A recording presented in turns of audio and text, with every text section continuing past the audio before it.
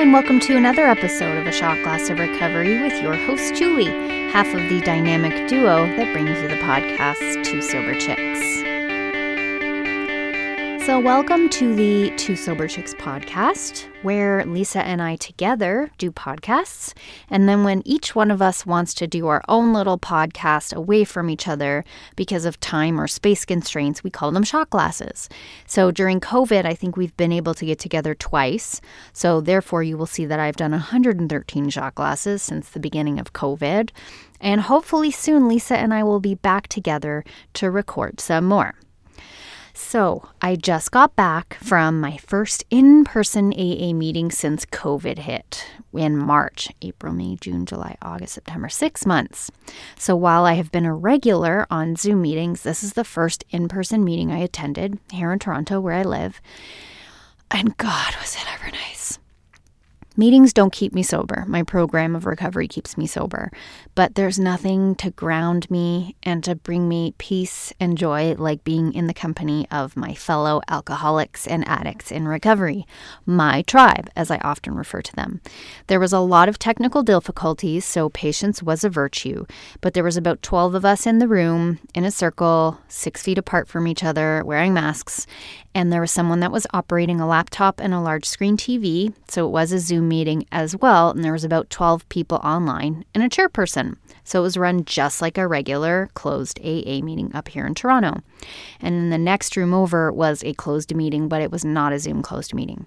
So I'm excited to go back for their open meeting, hopefully this week if I can. But what I wanted to jump on here and talk about was, we specifically talked about step 3, was made a decision to turn our will and our lives over to the care of God as we understood Him. And I was reminded about how I didn't get this step until I was 5 months sober. The only thing that kept me going in my recovery, the only thing that kept me coming back to meetings is because I was A, repeatedly told that I could live without alcohol and be happy, but B, the pain of staying the same was greater than the fear of change. The pain of staying the same was greater than the fear of change. And so I wanted sobriety so badly. I just kept coming back. I did not drink in those 5 months. I did white knuckle it, but I believed and I gave the 12 steps a shot. I had been stuck on 3 for quite some time. And my step 3 happened at a retreat house here in just outside of Toronto called Manresa. They have 4 women's AA retreats a year. They have 7 men's AA retreats a year. You can just email, I think it's Manresa. Hang on, let me talk about it. Manresa-Canada.ca. And so that's where my step 3 happened. I'll tell that story another time. But it was made clear to me that maybe there were people in the room that heard me talking about my share on step 3 thinking that I just got it. Maybe I came off that way, like it was just a really easy thing to do, but it wasn't. And I have a couple of sponsees that have relapsed more than a couple of times during COVID. And one of the things I've been telling them lately is you have to focus on your solution. You have to focus on the higher power.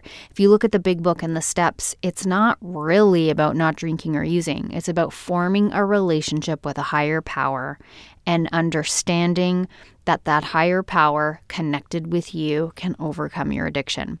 But if you're going to pray or go to meetings or do your readings and the whole time in the back of your head, you're like, I want to drink, but I'm going to pray. I'm going to drink, but I'm going to read this book. I'm going to drink, but I have to talk to my sponsor. That resistance of the craving means you're not actually focusing 100% on the solution. If you're praying all the while letting the little devil on your shoulder talk to you, it's not going to be as effective as if you start to train yourself to say, no, not going there. Thank you for sharing. Now shut up. Because if I'm truly focused on what's going on in front of me, I'm not focused on the fact that I want to drink.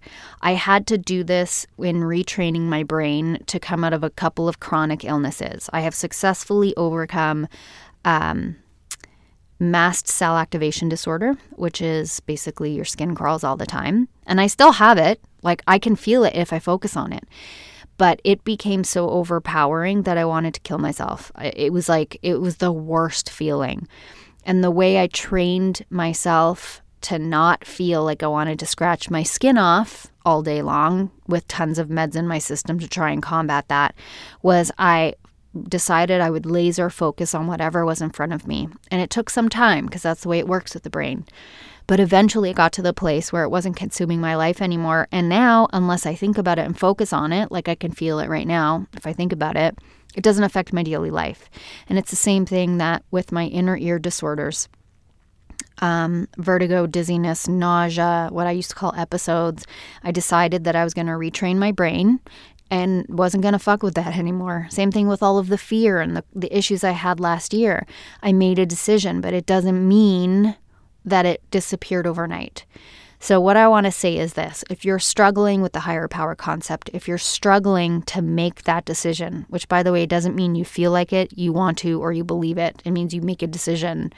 Then keep trying, because you will outlast your compulsion and your cravings. You will, but you cannot be bitching and complaining about your resentments or your anger or your issues with other people or the money that you've wasted on your recovery or the time that you've wasted on your recovery or the reason this person angers you and why you can't be around your family and why you can't be at your job and I need a drink and I need a drug. Like, if that's where your brain power is going, you're feeding your addiction. Focus 1,000% on the solution, on praying, on talking to God. Ask God to relieve you of your alcoholism, of your anxiety, of your anger, and believe that it can work. But believe and understand that you have to do the work too. You have to reach out to God before He reaches back and touches you, unless you are one of those rare people that has a divine intervention without any of your consent. Most of us, it doesn't work that way. When you pray, you reach out that hand to your higher power. When you help others, you reach out your hand to another human being in order to be of service to them, and you get out of your own head. Focusing on the anger and the resentment and the desire to drink or use or behave is focusing inward. You've got to focus outward. I can tell you it works. Higher power is just a name for a power higher than yourself. Duh.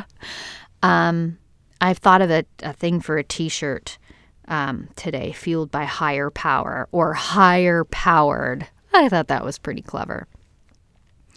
So I know a lot of us are struggling, and I'm sorry, but I'm telling you there's a solution. It's not you. It does not found in a bottle. It's not found in a substance. It's not found in a person. It's found in a higher power that wants to help you, that wants you to be at peace. How do you know your higher power is working in your life? Because you have peace. Because you choose to let Him worry about what He worries about, which is the results of basically everything. And you worry about what you worry about, which is letting Him worry about it. There was a man at the meeting tonight that talked about how during COVID, he's like lost his job and separated from his wife and was on his way to homelessness and finally found a place 10 days before he was going to be homeless. And he's like, you know what the crazy thing is? I did not fear one time because I got down on my knees every day and I said, God, I trust you. I can only do what I can do. I do the work. You're responsible for the outcome. He's like, I've never been happier. And that's a lot's being said. There was also another share of a man that yelled across the room at a female newcomer. And he said, if I told you that I could guarantee that you would be happy without alcohol if you try this program, would you try it? And she's like, yes. And he's like, I guarantee you can be happy without alcohol. Just look around at us. Ask us. And I thought that was really great. I'm very tired now and I'm going to go to sleep, but I didn't want to go to bed before I recorded this so that tomorrow when I wake up, I can post it. Welcome to September, y'all.